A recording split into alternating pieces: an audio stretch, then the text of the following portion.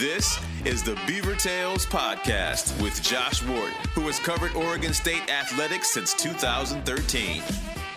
Thanks for joining me again, everybody. I'm Josh Warden here in the Beaver Tales Podcast, where I chat with former Oregon State student athletes for a Where Are They Now conversation. Happy to bring you some OSU content. My goal is ultimately to be the next voice of the Beavers when Mike Parker retires 25 years from now, or whenever that may be. But I've been happy to work with Mike at times in my career and produce this content independently as well and stay involved in Oregon State sports. And today, Will Seymour joins me. Will is a pretty well-known guy around Oregon State circles, partly if you just follow Oregon State soccer or even just broader. I mean, a lot of the student athletes, at least in his era, pretty good friends with Will. A couple other guys I've had on this podcast brought him up in particular. In fact, when I had Roberto Nelson on an episode a couple of weeks ago, Roberto was wearing a Will Seymour jersey while I talked to him during that whole conversation. So Roberto mentioned him. Daniel Gomez ultimately connected me with Will, and it was fun to chat with him. It was kind of perfect because I'm recording this on the 4th of July, and I had the conversation just a few days ago on Friday with Will. Will is actually an English native. Well, he was born in America, but then kind of grew up in England and then spent another part of his childhood back in America and kind of alternated back and forth between the two. So what better 4th of July weekend episode to have than a guy who is both from America and the nation that America seceded from? I suppose that's appropriate. I don't know. But we do talk about his time now in Ireland. He actually plays for the Premier Division League. He plays for the Sligo Rovers, which is in the top league in Ireland. So he's made a pretty high level of soccer. He's bounced around America before ending up in Ireland. He was drafted in the 3rd round of the MLS Super Draft in 2014 by FC Dallas. He's appeared for FC Cincinnati. He went up to Vancouver, to Reno, played for Lane United. So went all over America, Canada, now Ireland. And it's fun to chat with him, not just about his career, but just kind of the nature of soccer and changing teams and how that all works out, how to prepare for the next stage of life. But you'll hear all that in this discussion. So let's just jump right in. Will Seymour, who was a 3-time all-conference player at Oregon State, finishing his career 6 years ago, now makes his debut on the Beaver Tales Podcast. Enjoy this episode, everybody. All right, well, it is Friday afternoon for me, Friday evening for you, Will, coming over from Ireland. I think it's 9 o'clock over there, so thanks for joining me on a late Friday evening for you. How you doing? I'm good, man. I'm good. It's it doesn't feel that late because, like, you know, it's still pretty bright here. Like, it stays bright till like 10:30, so it kind of messes with your body clock a little bit. But, yeah, no, I'm doing well, man. How about you? I'm doing well, thanks. It'll be a couple of international guests I've had so far, but nobody from Ireland yet. I've had Russia, Australia, Germany, but the first English now back over to Ireland now. So you just arrived a couple days ago. So how has it been coming back to Ireland, and what have you been up to? It was good. It was like I was at my parents' back in the UK, so the flight was pretty easy. You know, so I think it's like an hour flight, and then out to Sligo, it's like right on the coast, like northwest of Ireland. So it's probably about an hour from the airport. So it was pretty easy transition, and like the club stored like all of our furniture and all that kind of stuff. So it was pretty smooth coming back. But I've been back for a few days now, just unpacking with the missus, and I've started doing sessions with the team now, like by myself. But trying to keep busy. You know, it's been weird, like not doing anything for like 3.5 months or whatever it was, and then now it's like, all right, time to come back and go back to work, kind of thing. Yeah. So how did you first get the news, hey, we're playing again, this whole wait is over? How did you hear that, and what's kind of the developing plan on how you're going to do that? So like when it was the whole like COVID, like in Europe, not in the States, but like when it was kind of escalating in Europe and stuff, I think it was about March time. So we'd already played 4 games in the season, so it was still pretty early. And then, you know, you're hearing on the news and you're kind of like, oh man, like, all right, this is pretty bad. It's like, oh, but it's not going to get that bad in Ireland. And then it's kind of, you know, it reaches like Europe, and then it reaches the UK, and then you're like, oh man, like it actually could get pretty bad here. So we played a game, and then they shut everything down here. Like the Irish government was pretty good, because they were like, as soon as it got to the UK, they were like, all right, we're going to close the borders and stuff like that. So we stopped training, and me and the missus, like, we were in Ireland for about a week, and then the club told us about, like, they were like, you know, there's a chance that if you don't leave now to go home, because the league's getting suspended, you might get stuck here because the Irish government's closing the airports and stuff. So we just were like, all right, we'll go home. And, we were lucky that my parents live in England, so it was close. And but it was like a developing situation, like every few weeks, because obviously, like with all different kinds of sports, the negotiation between like the players' unions and the governments and the leagues and all that kind of stuff. It was something that was going on throughout the crisis and stuff. So it was, every week or a few days we'd hear an update and a date, and it would change. And then it was about, a few weeks ago, they were like, all right, this is happening. So we had to get on a meeting with players union and all that kind of stuff. And they basically told us what's going to happen, how's it going to come back with testing and all that kind of stuff. So yeah, it was honestly, it was a pretty quick turnaround. Like we were, my missus was working from home throughout the whole thing, but I basically had a 3-month vacation. So I was like, it kind of came a bit fast and stuff, but yeah, no, they just were like, we're going to get you back in and slowly start getting guys back in and yada, yada. But we're starting back up on the 31st of July. So yeah, it was kind of like a slow process, but the actual transition to coming back was pretty fast. So do they have much of a plan in place for once you start playing at the end of this month for, I'm assuming probably no or limited fans, and you have to get tested before each game? Is there a bubble where you can't really interact with other people in between matches, and the travel and what venues? All those sorts of stuff. Maybe that hasn't all been decided, but what are you hearing about how at least your league in Ireland is doing it? Yeah, so the nice thing about Ireland is that in terms of a country, they handled it pretty well, and they didn't have as many cases as, other hotspots around Europe. So, getting back into Sligo, I think, I haven't been to Dublin. I'd imagine Dublin is probably a little bit different because it's the most populous city. But Sligo is a city, I think they had maybe 100 cases here max. So there are people around town wearing masks and stuff. But getting back to training, like right now, a lot of the guys who are Irish or from Ireland, they're just, it's kind of back to normal. Everyone's training like normal and this and that. We still can't use like the facilities. We can't use the locker room. We kind of just show up in the car park and then, we train, go home, shower, all that stuff. But I think they're going to start to like open it, like, different, like in the States too, like with different phases, stuff like that. I think we haven't really heard stuff about like the fans and stuff.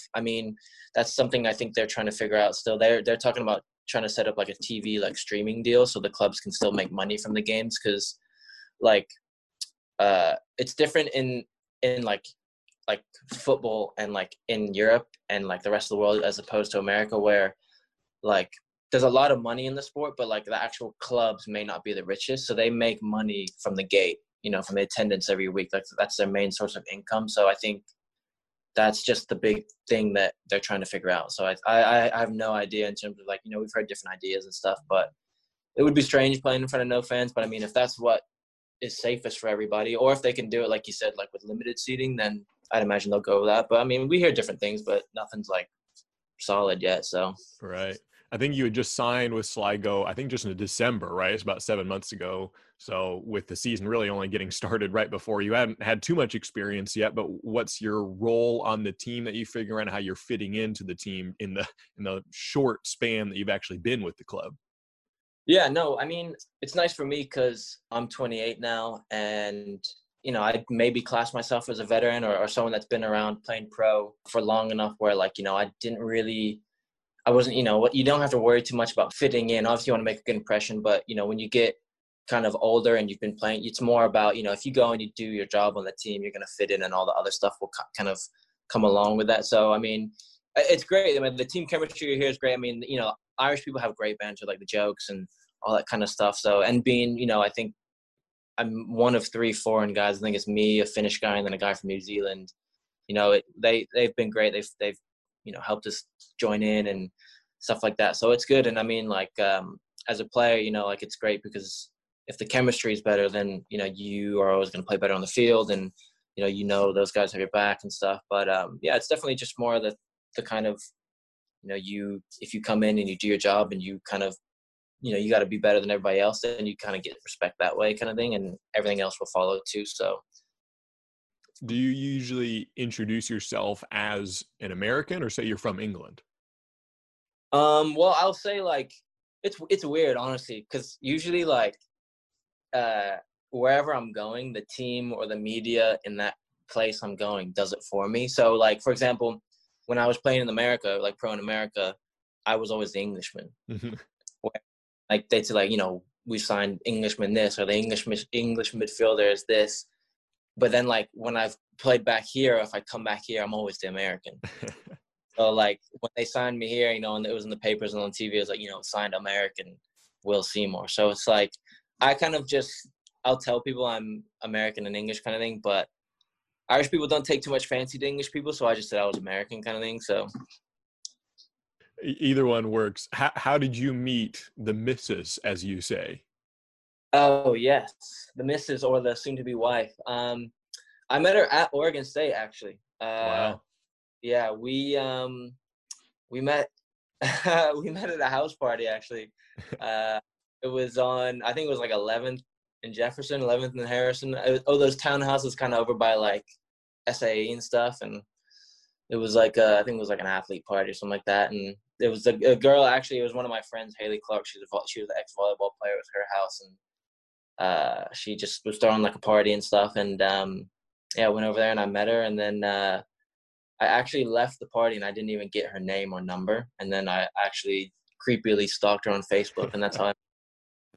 How did you find her on Facebook if you didn't even know her name? Well, I mean, with like Corvallis and Oregon State, it's pretty small. Like, you know, if you just ask around and stuff, like, it's just like, you know, oh, who is, you know, you kind of, who's your friend or blah, blah, blah. And, you know, word travels fast. So I just kind of asked Haley and asked a bunch of other people and was like, oh, like, do you know, who's that girl? Like, you know, and then that's how I got her name. And then I messaged her, and she'll always that, you know, she was the one that initiated everything and stuff. But I was like, did my thing and Mac on her. But it was Oregon State. It was collegey, and I just found it through Facebook and stuff. So. Yeah. And now has she kind of traveled with you to all your stops? Because you've gone a lot of places. I mean, you got Lane United, Vancouver, Reno, overseas now in Ireland. So has she kind of traveled with you to all those stops, or how has that worked out? Yeah, no. So when we were first dating, I met her, it was end of junior year. Don't tell her if I can't remember, because she'll get mad. But it was, you know, we were still kind of a new relationship. So my first couple of years in Vancouver, we just did long distance, because she graduated too, and she got a job in Portland, and she worked in Seattle. So she would just kind of drive up every couple of few weekends. And then when I made the move to Cincy is when we decided to like move in together. And then ever since then, she's just traveled with me and stuff. So, you know, she's making a big sacrifice, and, you know, I'm always grateful for that, because, you know, it's not easy to have to, unfortunately, in the sports world, you know, you might have to pack up every year or so. And even like when I was in Cincy, I actually got loaned out of Cincy and I had to go play in Reno. So she was in Cincy for 3 months by herself, and I had to go back to Reno. And you know, it's one of the things that I think we kind of spoke about when we first started dating and stuff. But, you know, she's been unreal. She's been a trooper, and, you know, she's got my back. So it's been great having someone like that to kind of ride with me everywhere and stuff. So. Yeah. And you got engaged too recently? Yes, in Reno. The wedding is in December. I mean, with everything going on, we don't know, but we're planning on it. So, yeah, we're kind of in the midst of planning that. I say where, you know, she's planning it, and I'm just kind of doing whatever she wants me to do. So.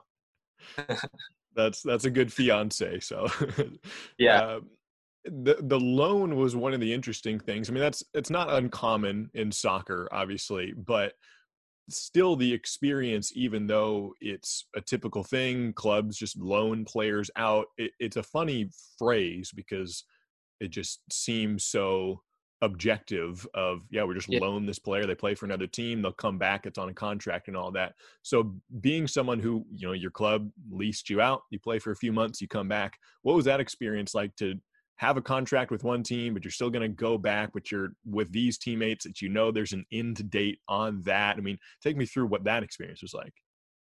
Yeah, no, I mean, that, especially that period of my career, like, that was a huge learning experience for me, because I was 23 or 24, and like at the time, you know, since we were still USL before they made the jump to MLS, so there was a lot of hype around the club, there's a lot of expectation and pressure, and I was kind of in that phase where I was going in and I was looking to be a starter and stuff. And to be fair, on that team, that squad they assembled that year, it was a lot of big time players. So it was always going to be tough for me. But Yeah, it's just one of those things really, like, and if you ask any football or any professional soccer player, like, it happens all the time. And I mean, any athlete really, like, you're going to fall out with coaches or you're going to fall out of favor. And, unfortunately, there are some parts of the game that, like, are just not nice, and unfortunately, they kind of were just trying to get me out of there so they could bring in another player that they liked. And, at the time, I was, obviously I was bitter and mad and stuff because it's like, well,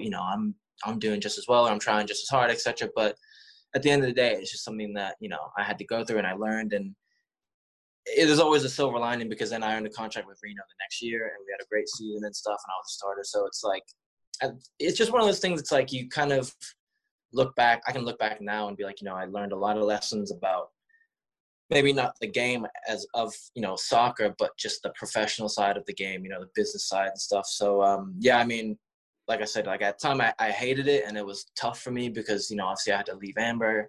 My mom was actually in Cincy coming to visit, wanted to loan me out. So they were like, sorry, you got to go, kind of like all this stuff. And it was really rough at the time. And, as a player, to be honest, like when I was in Reno, I didn't want to be there. And, it didn't take away from the fact that, you still have to be a professional and you have to turn up to your work every day and give max effort. And that's not who I am. But, obviously when I go back, I was staying in a hotel. I didn't want to talk. I didn't really know anyone on the team. I just kind of wanted to be in my own space. And then I'll do these 3 months and I'll go back. But you kind of, you just learn about yourself and you're like, because those 3 months are like, okay, well, what could I have done better as a player? Obviously I can be as mad as I want as a coach in the club if they don't rate me. But it's like, for me as a person, it's like, okay, well, I need to look at myself and like what I could have done better as a player. And maybe I didn't play as well as I thought I should have.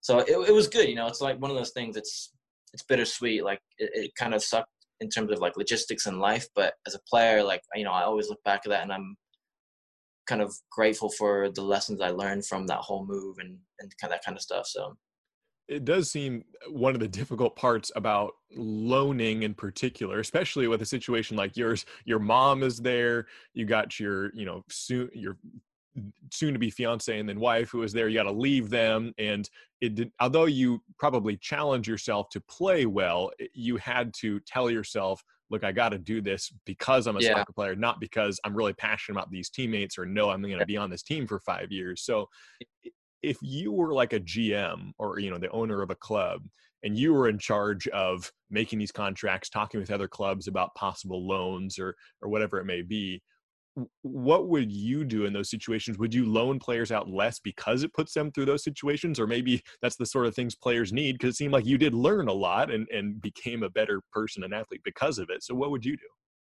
Yeah, I mean, that's a great question because, you talk to any player and they're always going to be like, oh, well, if I was a coach, I'd do this. Or I think the tough part is that as much as a play, like I can only speak for myself, but like as much as it was crappy at the time and it sucked, like you said, like I came out for it better, worse for wear, because I earned a contract. I got to kick on my career a little bit more. Like I became a starter. I became, recognized in USL and stuff. But unfortunately, I say unfortunately, but it's just kind of one of those parts of the game, when you hear people talk about like, oh, it's part of the game. Like, it's just one of those things that has to happen because as a GM, and especially in Cincy's circumstance at that time, like, they're about to go MLS. They wanted to bring in some MLS talent. Like maybe they needed to sell more jerseys or create hype around the club.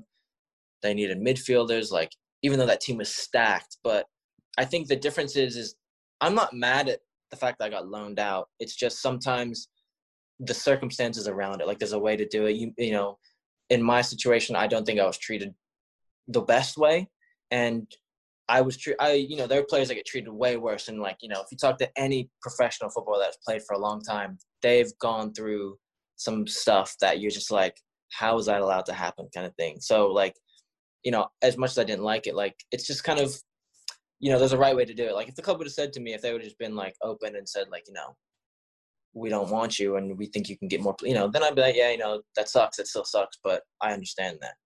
And then I could acknowledge quicker to myself, that I need to play better. But, if I was a GM kind of doing those moves and those trades, like I think I would do the same thing. Like, sometimes you have to move players on or like you said, with a loan, like it's kind of like a win-win for the club because they can bring you back and they can have a look at you at the end of the year. So I think it's something that's vital for the sport, and it's just normal. It's part of the game.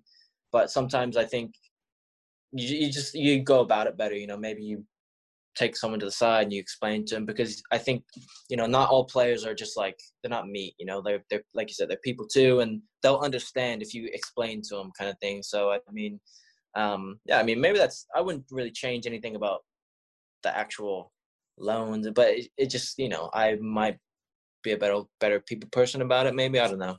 Yeah, no, sometimes it's funny that the situations that are most unfortunate and say, I wouldn't have done this, end up being the one that actually was the best for you, because it puts you through that situation to improve. But through all of that path, it brought you indirectly to Sligo, and you played for a number of different teams. It's almost hard to keep track, but like you said, Cincinnati, and drafted by Dallas, and playing for Reno, playing in Vancouver, playing for Lane United, of course, back to Oregon State at OSU, and then over internationally in Sligo.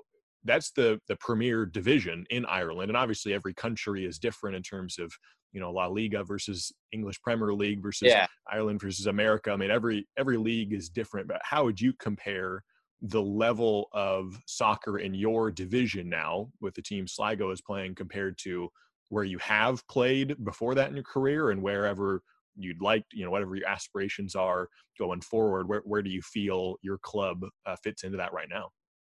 I think this division, like this league, is, personally, in my opinion, like, I think it's a step up from the USL. Like, but it's like with everywhere. It's kind of always a difficult question because of, there are players in the Irish league that could play like Championship in England, or they could play MLS in America. But it's like, it's more the player as opposed to the team. Because like, if you took a team, because I think over here, especially being in Europe, like, it's just way rougher. Like, the physicality is a completely different thing. Like, you can be physical in the States and stuff, but like, growing up in England and growing up playing non-league, like, some of the tackles that are normal to me are like yellows and reds in America. And I remember like, I remember my first game at Oregon State freshman year, or my first year, I got 2 red cards back to back because I like tackled a guy that was normal in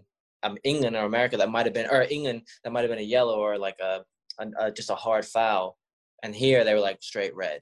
So like, it's just like little differences. So I think over here, like, the physicality and some of the tackles that they let go are like, and I think the intensity here it's just way more. It's everyone presses. It's 100 miles an hour all the time. Like, there are some teams that try and play more possession style. I think in America, more teams try to do the possession style. And I think in the States, like, they don't value being good defensively as much as they do attacking wise. Like, a lot of MLS teams and USL teams are all about offense. Whereas like here, a lot of teams, like, they may not be the best going forward, but they're just so good defensively, and they're just rough and they're gritty, and like, it's different. And I like it because it's like, in America, sometimes you get a little more time on the ball in terms of like, teams will respect you trying to play out, and you'll get pressed, but you have a bit more time. Whereas like over here, if you take more than like 1 or 2 touches, like, you're getting absolutely cleaned out.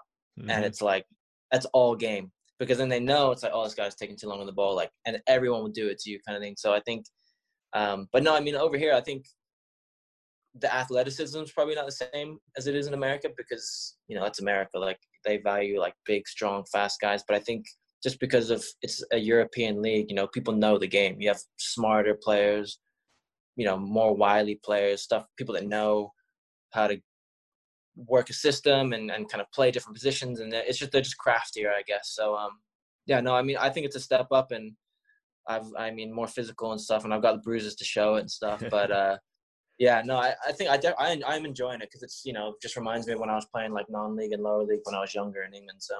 Right. No, you've gotten to a high level, and congratulations on making to that division, everything. That's impressive. And that's a perfect story to show, come to Oregon State, get a couple red cards. And if you didn't already know the difference and you found it out at that point, do you think that difference in the style of play from English soccer or European in general compared to America, especially in college, do you think that's initiated by the referees, where they call it closer in America and then the players figure out how to play within that, or is it initiated by the players who are rougher in England, and then the referees officiate more loosely because the players are just that sort of style? I mean, maybe it's a chicken and the egg situation, but who initiates that?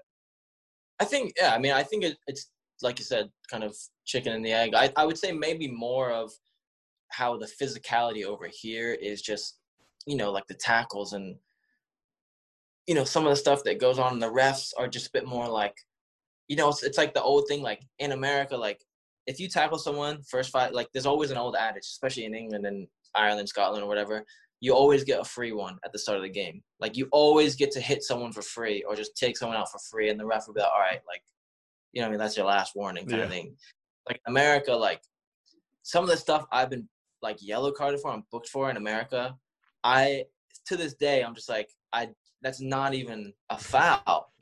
Like, and I think if you ask a lot of guys, like in the USL, there's quite a few Irish guys and English guys that they come over and they realize they have to adapt how they play in the States because they're not going to get away with the kind of stuff and the tackles and the physicality and that kind of stuff in the States kind of thing. So I think it's probably more initiated by guys coming from England or they've brought up in that culture and then coming over to America where, maybe soccer is not the only sport that everyone plays and it's not the be all end all and that kind of stuff. So I think, I would say it's probably more of the culture here and stuff where it's, football that's the sport. It's the only sport. I mean, you got rugby, but it's like, people just die on the pitch over here. Whereas in the States, it's more of, it's just not the culture, I guess. So. Right. When you came to Oregon State, and like you said, it was a transition to learn the style of soccer, and you transitioned pretty well. Your very first match at OSU, you scored a goal, the first goal the team scored that season. So your career started out at a high point, and you finished. You got a red card in that game too? Yeah. That's an interesting locker room to be in afterwards. Score a goal, and then I don't know what Steve Simmons said after that one, but you start out with that, and then you finish your career on a high point of, it was the program's most successful season ever. You win an NCAA tournament game that the team had never done that before. That was 2014. What do you remember about the elation of Jordan Jones scoring a goal, beating Denver 1-0, and advancing in the NCAA tournament, something OSU had never done before? Like that game obviously was like, that was unreal, to be, because for me, like I didn't really understand the history of the program. You kind of get told about past players like Danny Mwanga, all these guys like Alan Gordon, Robbie Finley and stuff, and like, oh man, some good players play, but you don't really understand like the whole tournament and like how long it's been. And so when we won that game, that was huge. And I think it was a perfect storm that year because I would like to give credit to like the team that year, because that year just the locker room and the culture we had and the leaders we had, like myself, Kyrie Shelton, Brendan Anderson, and Matt Bersano, like the four captains, the four seniors that year, like it was unreal because like we all shared the load and, we put a lot of work in like trying to help the younger guys and creating a culture of professionalism, because I think that's when the team that year, that kind of junior to senior year, and not to disrespect any of the guys before, but I think that's when that team kind of transformed into like a majority of people that came to the program wanted to go pro. Whereas before you might have had maybe a handful of guys that seriously considered professional soccer. So I think having like guys like Kyrie, who is an extremely, like, unbelievably talented player, who might not be a vocal leader, but when you see young guys and you watch Kyrie and you see him getting out to training early and you see guys like, oh man, like, he's really good and I got to do what he's got to do. And then you see guys like myself, who I was a bit more of a vocal leader. Like I was more of the asshole, excuse my language. Like I was the guy that if someone did something wrong, like I'm going to let them know. But like I said, like we all, like our leadership group that year, like we all did stuff in a different way. Like Bersano was more of the guy that was going to talk to someone and kind of say, hey, like, explain it to him. Brendan was the guy who was going to lead on the pitch. Like everyone kind of did something different. So I can't say enough, like the team around us, like as a whole, and the culture was just like next level. And I think, we still talk about it to this day, but it was a great achievement. And like, I'm happy what we did for the program. I just wish, we could have done more earlier, but I'm glad that we were able to do that for the program, like in our senior year, and kind of achieve something that hadn't been achieved in a while. So.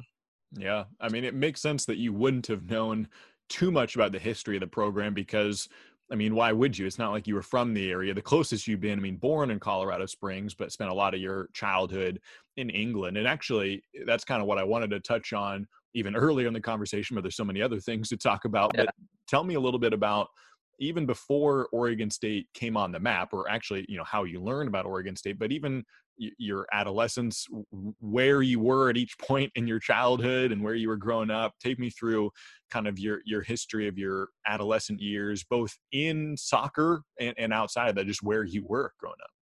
Yeah. So, I mean, I've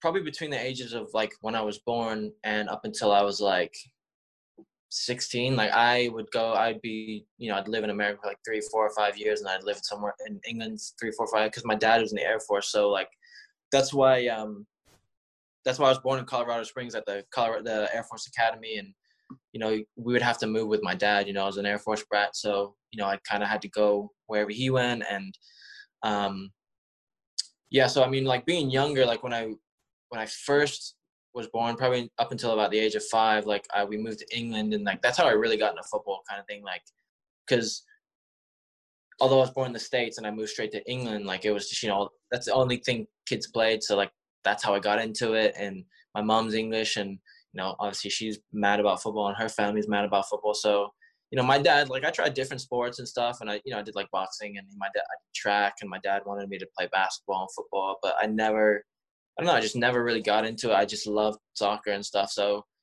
I, played club and stuff over there. And then I moved back to Maryland, and I played club soccer probably, I don't know, like 7 till about 11, 12, something like that. And like even back then, like club soccer nowadays is a bit bigger in the States, but even then, like there was no real avenues in terms of like, because even I was probably like 99, maybe 2000, like there was, the MLS wasn't really a league kind of thing, and there was no real avenues for American players, and it was just you play club and kind of see what happens. And what had happened was like every year that I lived in America, every summer I'd come back and we'd come visit my family in England, and I would go to like their team over here, Colchester United. They're in League One now, I think, League Two, so the third or fourth tier, and I would just go to their summer camp. And then I got scouted like the 4th or 5th year, and I got invited to come on trial to the academy. And then at that time too, like I was getting, I actually got a recruitment letter from UCLA, and I didn't really think anything of it at the time. So like, I didn't really know that much about college soccer, to be honest with you. I just was like, oh, like cool, this team UCLA want to sign me, or they want me to be a recruit to go there, blah, blah, blah. And then I decided to go with the English path and kind of just go and live over there and play for Colchester and stuff. And then I kind of bounced around academies there. And then it was actually when I turned, so in England, it's not like in the States where you can go to college and go to school and play. It's like, if you're going to commit to soccer in England, like that's it. So like, like 14, 15, 16, 17, 18, when you turn 18 in an academy, the club is like, all right, we're either going to give you a professional contract or we're not. But it's not like you go to school at the same time. So if you like don't get signed when you're 18, like you really have nothing, kind of thing. So like I kind of the few years before, I was bouncing around academies and I never really signed, and I just was like, all right, I'm going to go to sixth form, which is kind of like college prep. And I was still playing at a decent level and stuff, and playing for like county and getting scouted by some clubs, but I was playing like non-league, which is like pretty low down, when I was like 16 playing against men. So I was getting the absolute crap kicked out of me every week, like just because I loved it. And the reason I actually came back to America, or got scouted by Oregon State, was I had a buddy, like my best friend. We played soccer together in all the academies. Like we kind of lived in the same neighborhood, like down the street from each other. And he got told about this like company or scouting service called Pass4 Soccer, where all the players that get let go of their exit trials, that's what they're called when you're 18, when you get let go from a club, they get all these ex-players together, academy players that didn't sign a pro contract, and they just play games, and then American college scouts come over and watch the games, and they kind of like pick who they want. And so I was like, I didn't really want to do it, and I didn't really know, and I was like, I can still make it in England, yada yada. And he went and did this service, and then he got recruited by Fort Lewis in Colorado, and he went to a D2 school, and he ended up winning like a couple national championships and stuff like that. And I was like, damn, all right, I want to do that now, kind of thing. Because he was telling me about, college and America and stuff. And so I did it. And then I must have done really well. And I was getting recruited, by like handfuls of American colleges, like Oregon State, a lot of teams like on the East Coast, like North Carolina, like just places like that. And like, I didn't really know too much about it. And obviously you talk to different places, they're going to offer you different, scholarships and levels of scholarship and all that stuff. So I didn't really know. I had no idea about the conferences, no idea about that. And then Steve Simmons and Gary Hamill at the time were the Oregon State coaches, and they'd come out a couple times to watch these like trial games. And then they actually flew out to like meet my family, and they took my family out to dinner and stuff. And that's when I was like, all right, well, these guys will put in the most work and stuff. And Corvallis looks like a nice place. And that's when I actually decided for Oregon State. And then, the rest is history. So.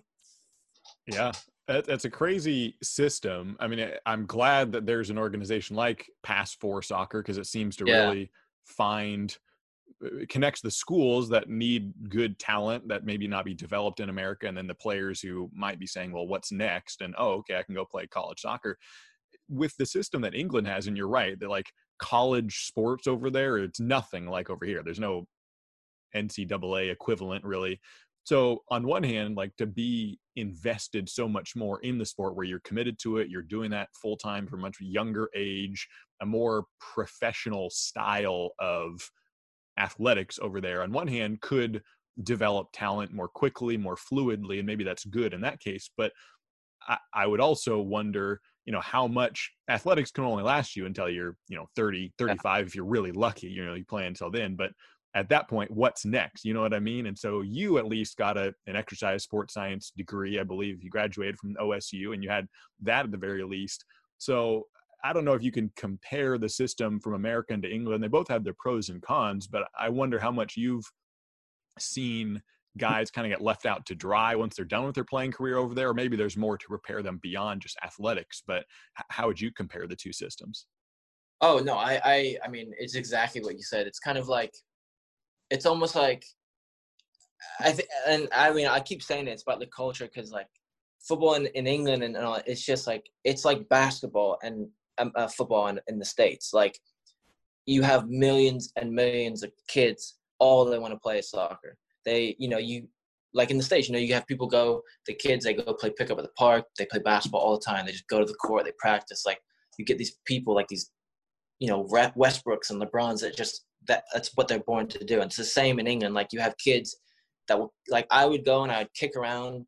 I'd leave school, I'd finish school, and I'd go home and I'd kick around until the lights came on, and my mom would have to come find me. Like, and you have just millions of kids, like that's all they have. That's all they want to do. Like, so I think it's just the culture, like similarly to what basketball is or football is in the States. Like, excuse me, like it's so ingrained in the culture over here that like, it's almost like because if you do make it professionally over here, like the financial gain is just ridiculous, because the money is so much over here. Like even if you don't play Premier League, if you play Championship below the Premier League, you're rich. You know what I mean? Like you're making so much money, and you got to be a world-class player. So like, it's like that thing, like you said, like I've known so many guys that have just been supremely talented, like so talented, and it's the same thing you hear, like the same tropes you hear about in like basketball and football. Like they hung around with the wrong guys, they dropped out of school too early, they didn't take it serious. It's like so talented that like once they don't get their shot, because like at some point in any sport, when you get to a certain level professionally or competitively, it's not about your talent. Like you can be as good as you want, but you have to be a good professional. You have to do the right things every day, and you have to train right and all that stuff. And you could write an encyclopedia about players that are God-given talent that just didn't make it kind of thing. So I think the English system is like, it's sink or swim really, because that's like the NFL over there.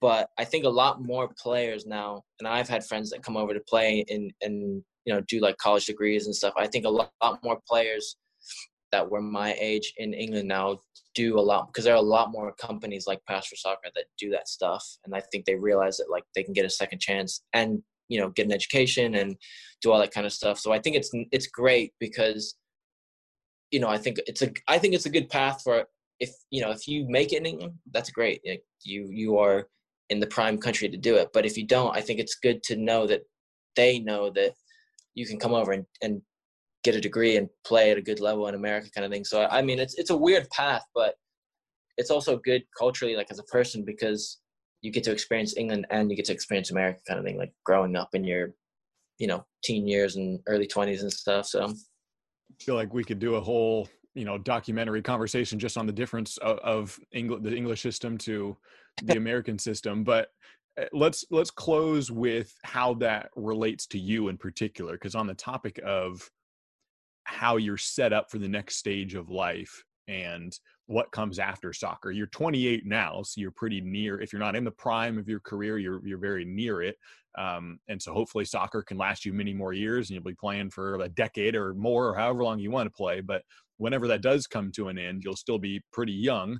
And you did come to America, which in some ways may have set yourself up better, but who knows what the other timeline of your life would have been like. But you got your degree, you'll be married by that point whenever your playing career ends.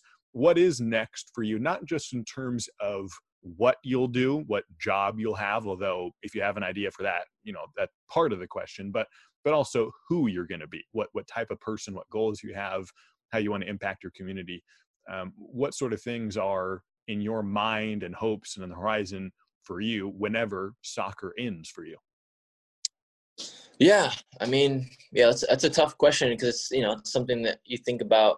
Like you said, it's when you get closer to older or whatever, you kind of think about, okay, what's next? Like, I mean, like you said, I think I've been lucky to be able to go through the career I've had, go to college, still go pro, play at a good level, like, make good money, and be able to kind of get married and stuff and have it and all this stuff. So I think it's a tough question. I mean, who am I going to be? I don't think I'm going to change too much, because like I'm a pretty stubborn person. But I think, like what we touched on earlier, like the stuff I've learned going through like my career is something that I think a lot of like lessons are, they can transfer to any aspect of life with, like work, like stuff I learned with soccer, they can transfer to work, or like, marriage and starting a family, and the values and the lessons, because it's like, I've learned a lot of stuff that some people might have learned in like workplace that were tough. Like, I've had some really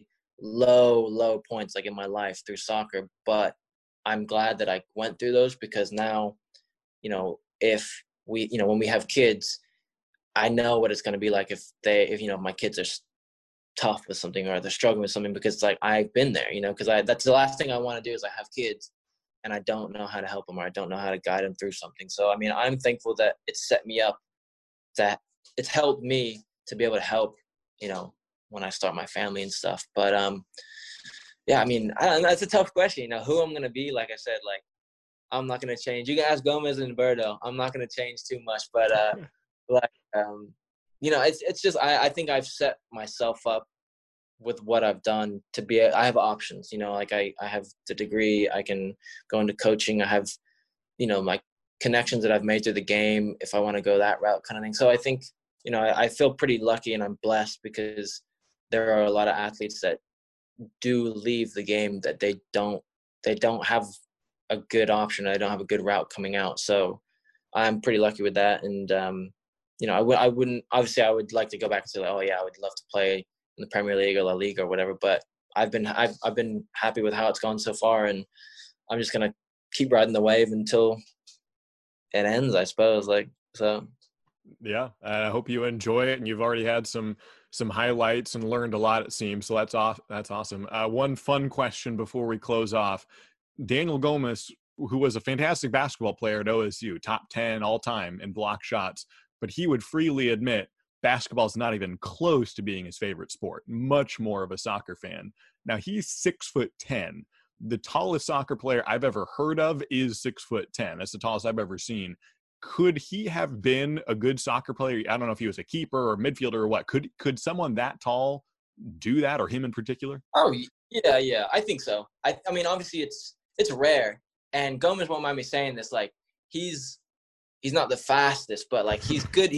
He's good like with his feet. Like there's a saying that always say, he's got good feet for a big man, because it's like he's got nice feet, he's got good control. Like, and I would regularly. It's funny because I was actually their IM team coach when him, Berto, and Joe and all these guys played stuff. And to be fair, honestly, like Gomez is a good player. Like he could have played soccer if he would have like went through it for sure. Like he probably could have played up front or something. Like, but Berto is one of the most talented athletes I've ever seen. Really? Like that guy coming up and he'll be good at it. Yeah. Golf, ping pong, tennis, anything. And he loves soccer.